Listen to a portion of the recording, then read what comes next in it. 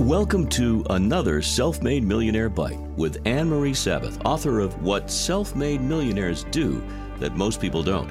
I'm Jordan Rich, and Anne-Marie and I are offering you 52 ways to create your own success with this podcast.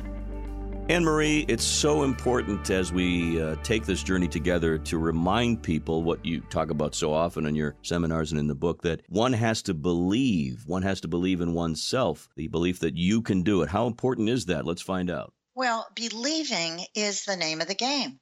In fact, Will Rogers has a very powerful saying, and what he says is, what the mind conceives and you believe, you can achieve. So step number one to becoming a self-made millionaire is believing you can do it. In fact, one of the 30 self-made millionaires who I interviewed always says, you can do it. You just have to want it. There's something that you suggest people do, and I love this. This is one of the great tips you're going to learn here on this podcast. The next time even the slightest doubt enters one's mind, you say, write it down and then do what? Well, I'm glad you asked.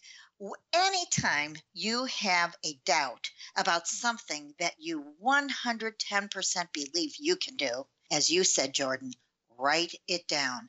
And then I insist that you do this.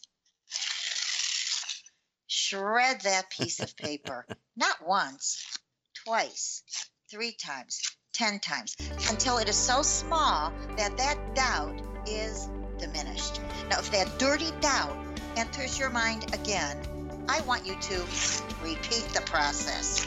And by doing that, I will promise you that that doubt will be eliminated from your mind.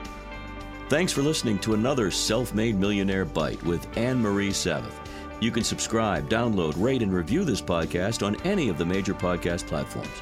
For more about the 52 steps to create your own success, visit AnneMarieSabath.com. And remember, you can do it. You just have to want it.